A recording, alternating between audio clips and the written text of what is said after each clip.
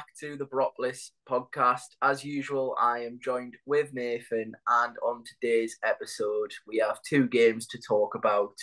Of course, the topic on everyone's lips at the moment, the mounting injury list, will also be discussed, and of course, we will also look ahead to Ipswich next week at the Riverside. Firstly, Nathan, as weeks go, I think it's been a while since we've had a podcast with two games in one episode. So feels like this might be a little bit longer, despite the fact we've been trying to cut out some of our waffle in the recent episodes. But yeah, we'll do our best not to go on too much. But yeah, Nathan, apart from the football, how's your week been? Yeah, not so bad. Just, I suppose, been thawing out all week because of this weather and being at the two games where it's been absolutely bloody freezing. I think I've certainly defrosted now. So yeah, defrosted enough to make me able to speak about one win and a defeat this week. Yeah, I mean, before we go into the injury list, serious question. How many garments did you have on for the Preston game on Tuesday night? Because I think I beat my record. Just the four for me. Uh, yeah, not too much.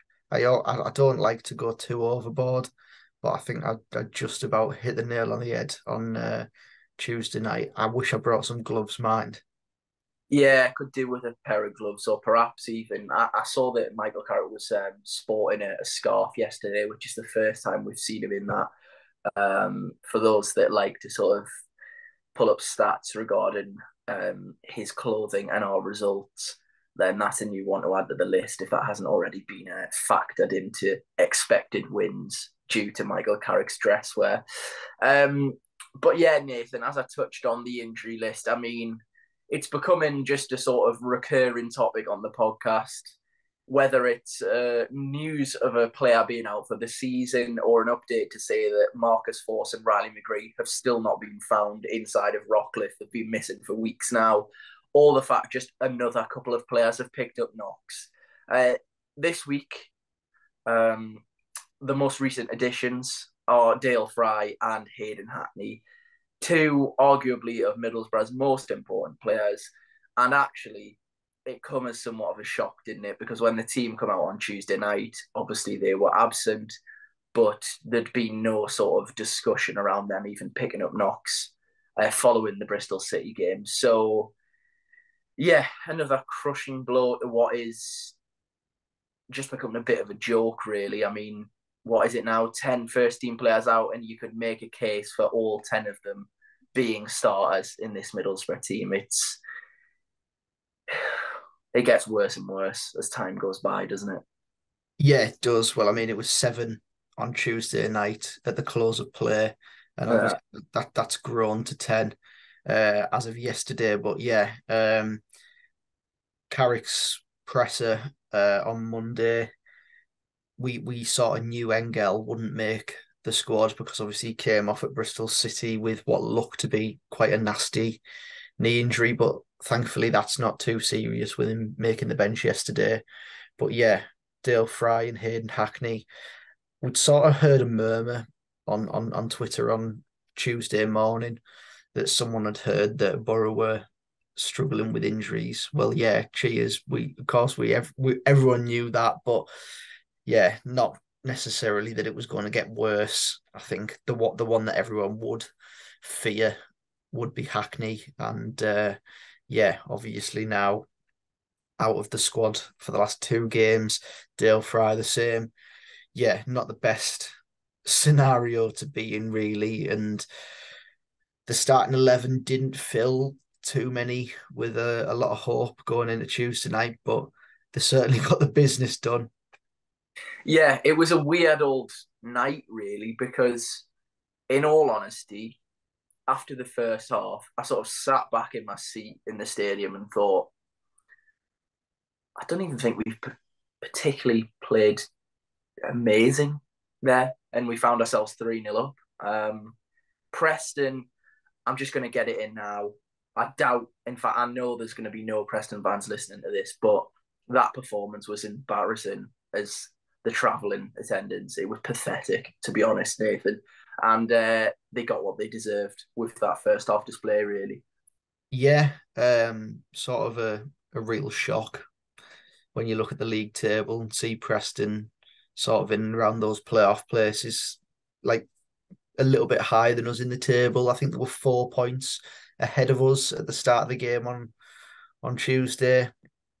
But yeah, I thought they'd put up a lot more of a fight than they did. Yeah, it was, as you say, a weird game because sat there watching it and thinking and cheering the goals and thinking we haven't even necessarily overextended ourselves too much here. It was like we didn't have to get out of second gear. Yeah, 3-0 up in the first half. Most of the second half was a non-event really until Bangs puts one in the corner in stoppage time at the end of the game.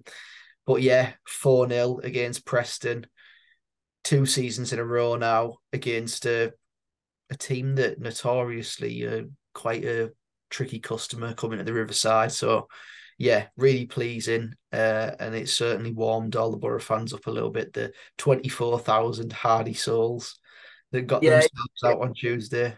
it just goes to show that Preston without Emile Reese against Middlesbrough are actually just pretty much a bang average League Two side, to be honest. It's just he's clearly the difference. So yeah, it was nice to not see him really, as we mentioned in the last podcast. And obviously we hope that he's not going to be fit for the next game, the return game at Deepdale, of course. Just in terms of the performance and the goals, we're not going to sort of go overboard. A couple of well-worked moves. Nice to see Isaiah Jones on the score sheet, who, in fairness, I think up until Tuesday night, really is kind of almost been getting away with below par performances due to the fact that Marcus Force has just been out for so long now. And I think he answered a few critics in it, at least those goals sort of, I guess, warranted his place in the team over the last few weeks. And it's just, again, the same conversation that you could have about Isaiah Jones over and over again, that on his day, a real nightmare for any championship fullback, can cause problems, can and has shown that there is end product in there somewhere. It's just he doesn't probably show it as much as what we'd all like to see, or on as a consistent basis as perhaps we saw under Chris Wilder in a slightly different role, albeit. But yeah, I think given that he scored the 2 goals, he was the real sort of talking point after the game. But I think another of those was the fact that we got to see Rav van den Berg in his natural position. We've been yet to see him actually play in the position he was bought for, because of all the injury problems, and obviously capped off a really impressive performance with a goal as well, which I think may have been a handball, but I'm not too bothered about that. Really showed, okay, yes, he wasn't tested, but really comfortable on the ball, good in duels, and of course gets his goal. Yeah, he was really comfortable in there. Looked a lot more assured on the ball, perhaps because he has more options at centre half, can see the full picture ahead of him.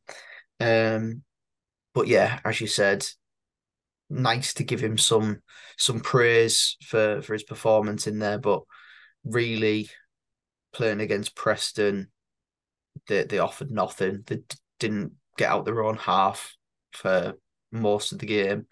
Osmajic didn't fancy coming out for the second half. That pretty much goes to show how much they offered in the game. Ched Evans got a run out in the second half. Thought he might pop up with his typical goal against Middlesbrough. But yeah, nothing doing for Preston. It looks like they'll slowly float down the table like they usually do. Same as every year. Start all right, try and deceive everyone, thinking that they're going to threaten the top 6 and then finish nowhere near. Pointless. Yeah, around the April stage, they might stick a few wins together and everyone will think, oh, they might do it this year, and then they won't. So, yeah, as you say, a little bit pointless. Of course, we talked about the 2 sort of main talking points in terms of performance-wise, but I guess the the moment of the game for a lot of people was the return of Matt Clark after 14 months out. Baldini, Baldini, or whichever one you opt with, there's been a little bit of a debate as to whether Baldini was a bit of a sort of missed open goal from us because it just makes sense, I guess, with Maldini. But we went Baldini, yo. Yeah, in all seriousness, great to see him back on the pitch. And a lot of people made the point, and I do tend to agree with them, that, despite all of the injuries and despite the 14 months out, we're yet to see if he's ever going to reach a level that he was perhaps at before he arrived at Middlesbrough. And, we're going to have to be very patient and reserve judgment in any case due to the nature of the injury that he had. But really quite a valuable player to have back, and especially with the injury problems at the moment, he could. Well, I mean, he is at the moment one of the first names on the team sheet by default, really. Yeah, it's one of them. Ideally, you'd want to ease him in to first team action once again. Obviously, on Tuesday, you saw a lot of changes in the second half to sort of rest players ahead of the weekend, which is very important considering we had no one really to replace these players with ahead of the weekend. The one thing that did sort of shock me, just sort of moving slightly off topic, was that Greenwood didn't start on Tuesday night ahead of the fact that he wasn't going to be in the squad on Saturday. But there you go.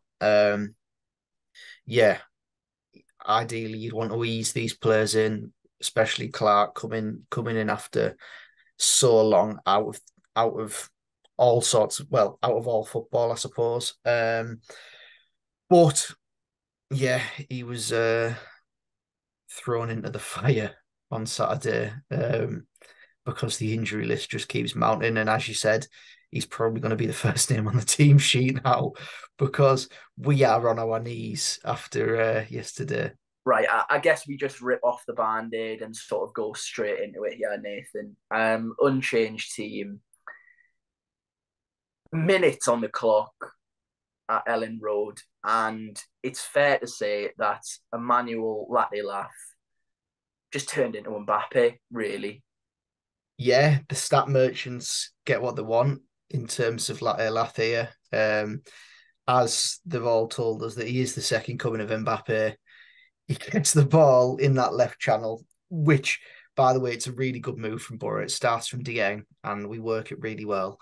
Play out from the press, switch it over to that left-hand side where Bangura's got the whole of the left side by himself. He lays Latte down the side, and in the nicest way possible, I'm the least confident man in the world when he's got the ball and he's about to have a shot. So to see him cut inside and leather one in the top corner at the near post, I mean, I do this all the time, but when I go to away games, I book tickets on the end of rows just so I'm sort of out the way of everyone else. I was down the stairs. I was down the stairs. I was with my brother yesterday, and I just pegged it down the stairs. Didn't know where I was going. Couldn't quite believe what was going on. But yeah, it's that old adage of you scored too early because 3 minutes on the clock, 1-0 up, 7 minutes on the clock, 2-1 down. And it's a thing that we should have seen coming. Look, in midweek, Leeds played Swansea at Ellen Road, went 1-0 down after 45 seconds and equalised 2 minutes later. Yeah, there's always that sort of football cliche that you're at your most vulnerable as soon as you score your goal, and yeah, we certainly found that out. But there's a lot of things to pick at in the goal, namely Dan Barlasser playing a pinpoint pass straight to a Leeds player. Byram down the left-hand side gets his cross in. It sort of flicks up off Jones, actually. And at the back post, Paddy McNair and Alex Bangura get out jumped by the smallest player on the pitch. Dan James nods in. Yeah, 1-1. You think, right, their fans are going to be right up for it now. They've equalised. Just try and kill the game, kill the momentum, stem everything that's going on, despite it being so early on in the game. Boro choose not to do that. Leeds go down the right hand side this time. Ball's crossed into the box. McNair flicks it on, and Dykesdale stuck in the mud as Somerville, probably the second smallest player on the pitch, scores a header as well. So, yeah, in typical Boro fashion, you go from absolute elation to despair. Yeah, I mean, defensively, it's just an absolute horror show on both of the goals that you've mentioned. Look, the fact that Dan James scores the header, you'd think on most occasions it would be on a sort of analyst perspective the worst part of the defence for a goal that you concede. But actually, here it's Dan Barlaser does something unforgivable and just tries to clip one out of the box. I don't even think Crooks is looking. I don't even think he knows or is aware that he has the ball. In that situation, when you've just scored, you're under pressure, just hook it into the channel. Just hook it into the channel. You've got Latte Laugh, who has just scored, is bouncing round, full of energy, as he always does, with an added pace to his running because of that confidence from the first goal. Literally just hit the channel and just try and relieve a little bit of pressure. Do not try and overplay in your own box and dink it out. It's school. It's suicide, isn't it? It literally is. It's complete schoolboy football. And look, we're not sort of ex-players saying this, but anyone that understands football and has played football at any level knows it's just he's done the polar opposite of what he should have done, really. And I'm all for the way we play. I know the way some fans of a certain age in particular, and I'm not tarring everyone with the same brush there. I mean, almost physically spewing at the Riverside whenever, or over the past 2 seasons, when Zach Steffen or Senny Dieng have got the ball. I mean, literally just screaming, just lever it up the park. I mean, that's just not going to happen under Michael Carrick, and nor do I want it to. But you've got to take context into this one and just say it's just he's trying to overplay, and it's, as you say, it's just suicide. And then, of course, you factor in the fact that the smallest player on the park out jumps two defenders and nods in. Yeah, look, I mean, if things couldn't have got any worse, Paddy McNair, the at times undestructible wall of a defender, the person that is always there to fill in when we usually have injuries.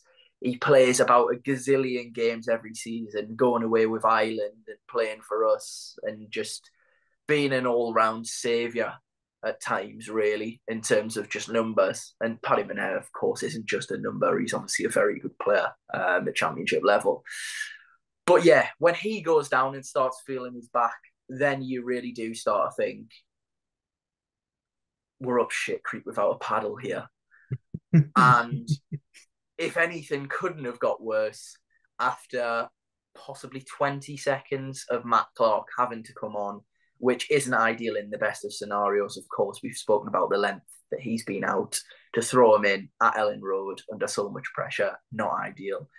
And then the ball is ricocheting about, and it pretty much ended up with him trying to sort of do an ankle submission on Ruta, who was trying to get his shot off in the box.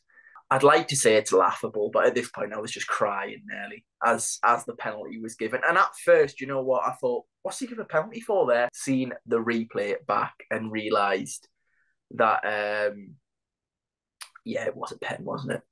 Yeah, it was. And I'd seen it as it happened in the ground. Luckily, my eyes were working perfectly there. But yeah, I knew he'd given a pen as soon as as soon as I'd seen Clark raise his arm, really. Yeah, But actually, it's the first time this season. But I'm gonna do it. Seni Dieng distribution this time. He tries to pick out Crooks in the middle of the park with his left foot, and yeah, probably never use your left foot ever again, Seni, because you're about 10 yards off here. Um, but you've got to also sort of respect good play when you see it, and he's pinged this ball in the middle of the park and it's gone straight to Ampadu, and Ampadu's returned it on his first touch with a ball direct into Reuter's feet when he stood on the edge of the box. So really good pass from Ampadu.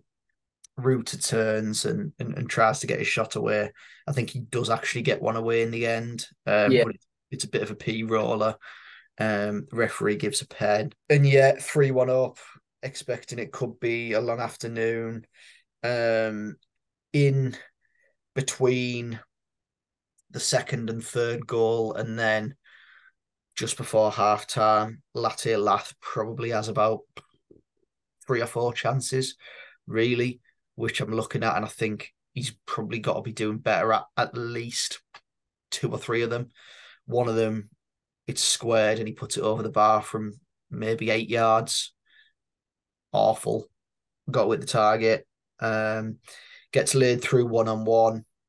A little bit more difficult this one. Um, I think for me, if he's a little bit composed or more composed, and it's not a word that I would associate with Emmanuel Latte he just takes it around Meslier because he's already committed. He's near enough. I think possibly you might say that the angle tightens and Meslier does well to get down early and sort of close it off. But I mean, you'd hope that I don't really know if he's aware that Meslier is so quick off his line, because if he is, I think he probably tries to dink him or go around him, and he kind of does neither and scuffs his shot into him, really. yeah. I was going to say I think he should probably try and lift the shot a little bit. And then the last one that I can remember, he's probably had another one that I can't remember. I think it was a header, wasn't it? The header, yeah, the header. I think he should do better, but apparently it was a tighter angle than I sort of anticipated from being in the stand. But then, yeah, just before the break, Dan Barlasser puts the corner in the box. And just as we mentioned, with the Leeds goals, 2 smallest players on the pitch scoring headers, probably the 3rd smallest player on the pitch scores a header. So it just goes to show the defending for all 3 really is quite poor. Um, yeah, it's a good header from Latte Lath. Obviously, he's got that leap on him. I think he gets above Sam Byram and just sort of glances the header in at that far corner, gets us back into the game. And you're thinking, well, 1-0 up, 2-1 down, 3-1 down, get yourself back to 3-2 going into the break. Hopefully, just chill out a little bit, because it just felt like a basketball match at times. Leeds had a good couple of chances on the break as well. Obviously, we talked about last week. That's what they're most dangerous at doing, because they've got pace in the front line. But yeah, in the nicest way possible, the game was ruined by a red card, which it also was a red card from where I saw it in the ground and on replays. It's a second yellow card. It's a stupid yellow in the first place. In the first half for Somerville, the ball's literally going out of play. In Uh, fact, for you know three. what? I will defend. I don't know if this is what you were about to say, but I will defend Dijksteel on the first yellow card because it's an absolute dive. He doesn't touch him. He does not touch Somerville. Somerville hoys himself on the floor, and it's not a yellow card. You've also got to factor in that when he makes the second challenge, he should know he's on a yellow and know better. But the first yellow is not a yellow card. Yeah, well, from me, it looked like he's just sort of stepped across Somerville and sort of clipped his back leg. But if he's hiding himself over, fair enough. But it goes to show the sort of naivety for even getting close to him when you can see that the ball's going out of play from a big hoof. in the channel. As for the second one, just overplaying, just overplaying. That's what it is. Just get the ball off to someone more comfortable on the ball than you. Three players round him. He spins back. His touch is awful.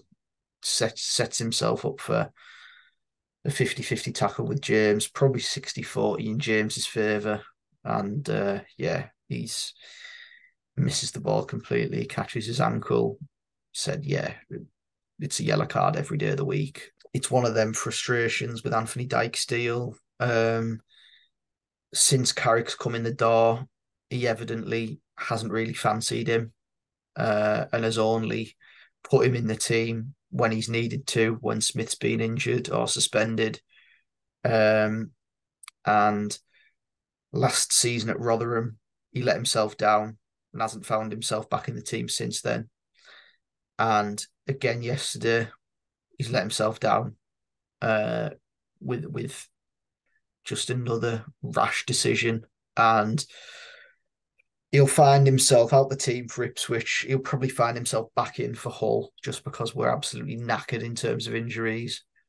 But yeah, he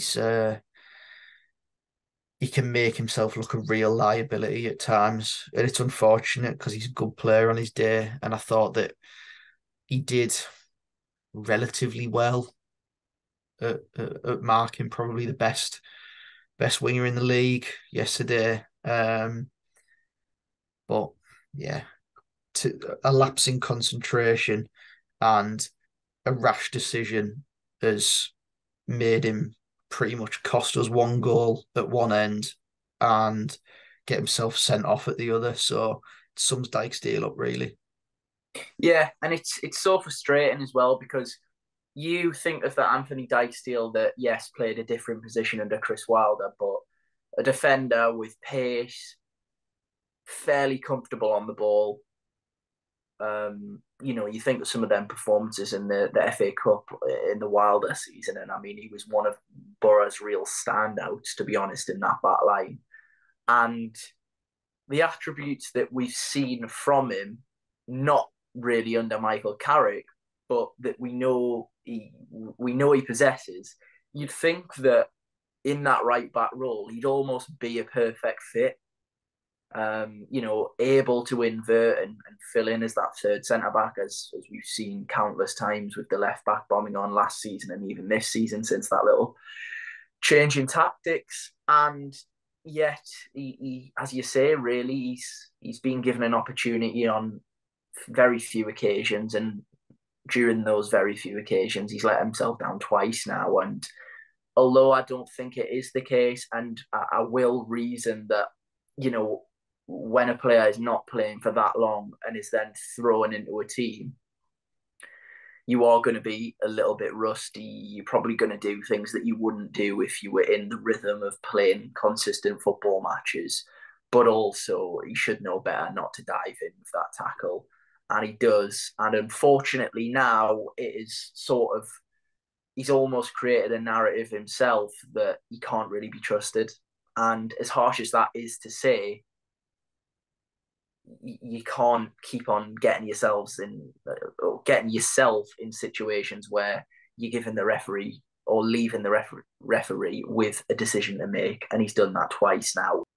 But yeah, I think you're right. I think that kills the game or kills any real chance of us getting anything from the game, and yet we still go on and hit the post and nearly come away with the most unthinkable result. Well, not the most unthinkable, but I mean, even a point at that stage of the game would have been, a miracle, really. And it sounds harsh to say because, again, the exact topic from after Bristol City, I don't think we necessarily played horrendously, but then we just have these lapses in concentration and moments where we just shoot ourselves in the foot consistently. And again, it's another away game where you have to score 3 goals to get anything out of the game. Now, don't get me wrong. I love watching Michael Carrick's football. I love the players that for the most part that we've brought in this summer. They all fit an identity, they all fit a system. They're all exciting and have the ability to grow and become better. But I think perhaps a little bit of a question mark comes now towards Carrick, that perhaps is he not adapting to certain situations as well as perhaps what he should? I think the answer at the moment is possibly yes. It's easy for fans to say, well, when you go from away from home, you've got to keep things tight and counter attack and try and do things that way. Look, we've seen with the likes of Ange Postecoglou, modern day football managers have a style and they stick with it, but you've got to have some adaptability. And at the moment, we just don't have that. And it's getting us in situations. Yes, individual errors also, but playing the way that we do, trying to overplay a little bit at the back, gets you into scenarios where if you do make an individual mistake, the likelihood is you're going to concede a goal. And unfortunately, you look at the last 3 away games, 9 goals scored and 1 point gained from 3 away games. And it's just not sustainable, is it, Nathan? It's that same word again. Yeah, that isn't sustainable, you're right. But I think just sort of looking at yesterday as a whole, I'm going to sort of negate Bristol City and Plymouth, but yesterday as a whole, factor in you going away to probably the hardest place that you can go to in the league. I It's do agree, and of course the injuries as well. it's hard. Context is key a little bit, but also there's similar patterns that we've seen. Yeah, there are in terms of conceding quick fire goals. I suppose you look at Plymouth, you concede their equaliser, and then they want to get them in front. You concede them within sort of 5 minutes of each other. Bristol, the 5 minute spell before half time last week. And then yesterday, you go 1-0 up and you go 2-1 down in 4 minutes. It's inexcusable, really. You should have well, the ability to just deal with that. The crowd are going to get on top of you a little bit, and get behind their team. You've just got yourselves in front, and you've got to expect a response. You have to expect a response. Look, I think yes, it goes. I think it goes. Sorry to interrupt. I think it goes under the radar in examples like yesterday, and it's not all he's good for. But a player like Tommy Smith, that experience is so key yesterday because at 1-0, if the ball goes out for a throw in, or even if we do concede the equaliser and then it's still frantic, he goes down and undoes his laces and ties them again and just basically kills the momentum. And it's such an underrated quality that at the moment we just seem to be really lacking. And of course, Darragh Lenihan, similar. Obviously, both great defenders, but also just that nous to know how to kill momentum, how to silence a crowd, how to just basically a little bit of shithousery. I think it often goes underrated. And yeah, yesterday we in these spells where you need that and you need a little bit of a reset and someone to just say, just for 5 minutes, just calm down. We just don't really have a player that's sort of got that in him, really. And I do think that's another reason why we're seeing these sort of 5 minutes of madness. no, yeah, you're probably right, and it's not even necessarily experience that you need to do that. I mean, I know it's sort of a different moment in the game yesterday, but the ball gets played down our left hand side. Bangura is shielding it out for a goal kick, and Archie Gray just jumps on him, just to land on him and leave one on him, just to sort of frustrate him and annoy him. Bangura jumps up and starts like trying to have a little ruckus with Gray, and Gray just goes like laughs in his face. The kid's 17 and has just played you. But my overriding feeling from yesterday is sort of just pride in the players. They've got the backs against the wall, at the most difficult place to go in the league. They're down to 10 men for over half an hour and they didn't concede a goal. Some teams just fold Yeah. when that happens. Some teams just fold and that goes 5-2, 6-2. But the boys stood up. They defended really well. They frustrated Leeds. Okay, Leeds didn't have to go full throttle because they were leading in the game.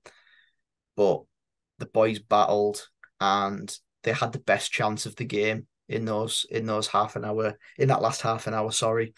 Honestly, overwhelmingly proud of those boys that were left on the pitch yesterday. Look, I've criticised individual errors, criticised our 5 minutes of madness, and done that side of it. And yes, the frustration's still there. It's still a little bit raw. We're not even well. We've gone past the 24-hour mark, but as any football fan will know, a result like that hurts for a couple of days. Never mind 24 hours. But yeah, I have criticised. I do need to also, as you mentioned, give the lads the credit to stick in there against players of that ability in that front line, and not concede another goal was really, really impressive. The sort of fight and grit and determination to throw themselves in front of shots and dig in and really even just to fashion one chance was going to be a big ask. And the fact that we are, what, 5 inches away from getting it on level terms again is remarkable in itself, really. And I mean, you look at some of the substitutes, you look at our bench yesterday, you look at theirs, and yes, albeit he's got an absolutely ridiculous haircut, but bringing Patrick Bamford on as a reserve striker isn't the worst substitute in the world. And also bringing on Willie Gnonto, who was the subject of countless bids from Premier League sides over the summer. I mean, it must be nice, really, Nathan. That's all I can say. Fair play, Leeds. If anything, some of the players that you have, I'm amazed that you're not higher up in the table. And one of the main reasons why you aren't higher up in the table is the team we play next. Yeah, before we go into what Ipswich are good at, Nathan, I know you've obviously been playing for a Sunday League team, which we've mentioned over the past weeks. Obviously, Ruds have been a talking point. But you're going to have to ring the gaffer and tell him you're not available for Sunday because basically you are actually going to have to fill in it right back on Saturday against Ipswich because we have no players. I mean, in all seriousness, is Rory going to play? I don't know who's going to fill in it right back. It could be anyone. Could be me, you, Yusuf. I don't know who it'll be. But yeah, obviously, I don't think we even mentioned, just talking about Leeds there, that Jones now 5 yellow cards, pathetic to even dive in as Dan James hoofs the ball out for a goal kick. Yeah. But yeah, Jones obviously filled in at right back yesterday when Dijksteel was subbed off. Obviously now we don't have Jones to fill in there. So yeah, Sammy Silvera at right back possibly. I think, Johnny Alston at right back. in all seriousness, I think if there's no positive news on the injury front, I think it would probably have to be, well, either you throw in someone like Adjaman, who hasn't been in a senior squad all season, I don't think, or you drop Crooks back one. Obviously, Greenwood's available again because it's not against Leeds, and you play House in it right back. I think that's probably one option. I mean, I'm kind of clutching at straws, but I'm sure Michael Carrick will be as well. Do you want to know what? Has anyone got Dwight Tiendali's number? Yeah, we could do worse. I don't think we could. Nah, you're In right. all honesty, in We all could. honesty. Look, it's going to be a really, really difficult test. They play a very similar way to the way that we do, in terms of the left back bombs on. With Davis there, they have one of the standout left backs in the league in terms of his delivery into the box in the front line. Some interesting players you look about and you just think, hang on, surely like these players that we've seen doss about the Championship and League One for for the most of the careers, surely these are going to be found out soon for the sort of quality that they've got. Connor Chaplin, Broadhead, Wes Burns on the right, countlessly linked with Middlesbrough over the years when he was at Fleetwood, and we were scrapping about players like Marcus Brown. Yeah, it's interesting to see that McKenna is sort of extending these players' abilities to their absolute maximum at this moment in time. And look, I think most of them will probably need drug testing at some point, because I did have them down as falling off by now. Just about to say, I think this game's been an interesting one for me personally for so long, because despite a lot and let's be honest, I don't think anyone expected Ipswich to do as well as they are doing, but everyone sort of thought that out of the promoted teams, it wouldn't be a shock to see them in and around the playoffs. But they've exceeded expectations. Yet you have still, for quite a while now, been of the opinion that the wheels would eventually fall off. For me, I think we've gone past that now. I don't know if a drubbing at the Riverside is going to be enough to change your opinion about it. But I mean, I hope that's not the case. But yeah, you're going to see them in the flesh, Nathan, and I just hope that you are right. And you have been right all along. Unfortunately, I just can't see it. No, I think honestly, um, with me giving a lot of this chat just to you, by the way, not really anyone else, Yeah. that I just feel that in this game, quality would come to the fore, really. Both sides play a very similar way. And I did feel that with our full strength side, we, the nicest way possible, just be able to deal with them. But look, their left side's their strength, and we haven't got a right back. So we'll just have to wait and see what happens. I mean, Woodgate might fill in at centre half, and we might have Rav at right back. That is a possibility. Um, if Howson sort of has to drop into right back, we might have Carrick in midfield. You really just don't know. Anything could happen on the day, but it's my birthday on Thursday, so any chance, Boro? Yeah, as you say, it's going to be an extremely difficult test. The Ipswich sort of train is in full force. Tractor. The Ipswich tractor is hitting full speed at the moment and doesn't look like it's going to slow down at any stage.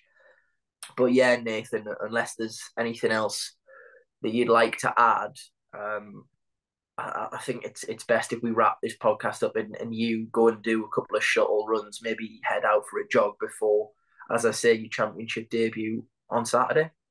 Yeah, I'll certainly be preparing myself to be at full throttle for Saturday. But Carrick against McKenna, I'm surprised Sky aren't rolling in it, if I'm honest. It Really, was a little really, bit of a shock that it didn't get selected for coverage. really, really surprised that Sky aren't rolling in it, especially with the Man United loving that they have. But yeah, this is one of the games since the start of the season.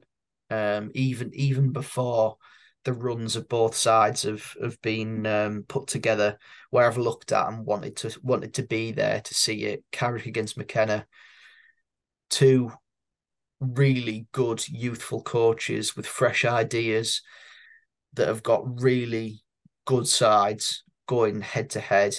And yeah, I'm really looking forward to it. I think it'll be a cracking game of football. So anyone not going, get yourself a ticket because I think it'll be a really good game. Bring it on.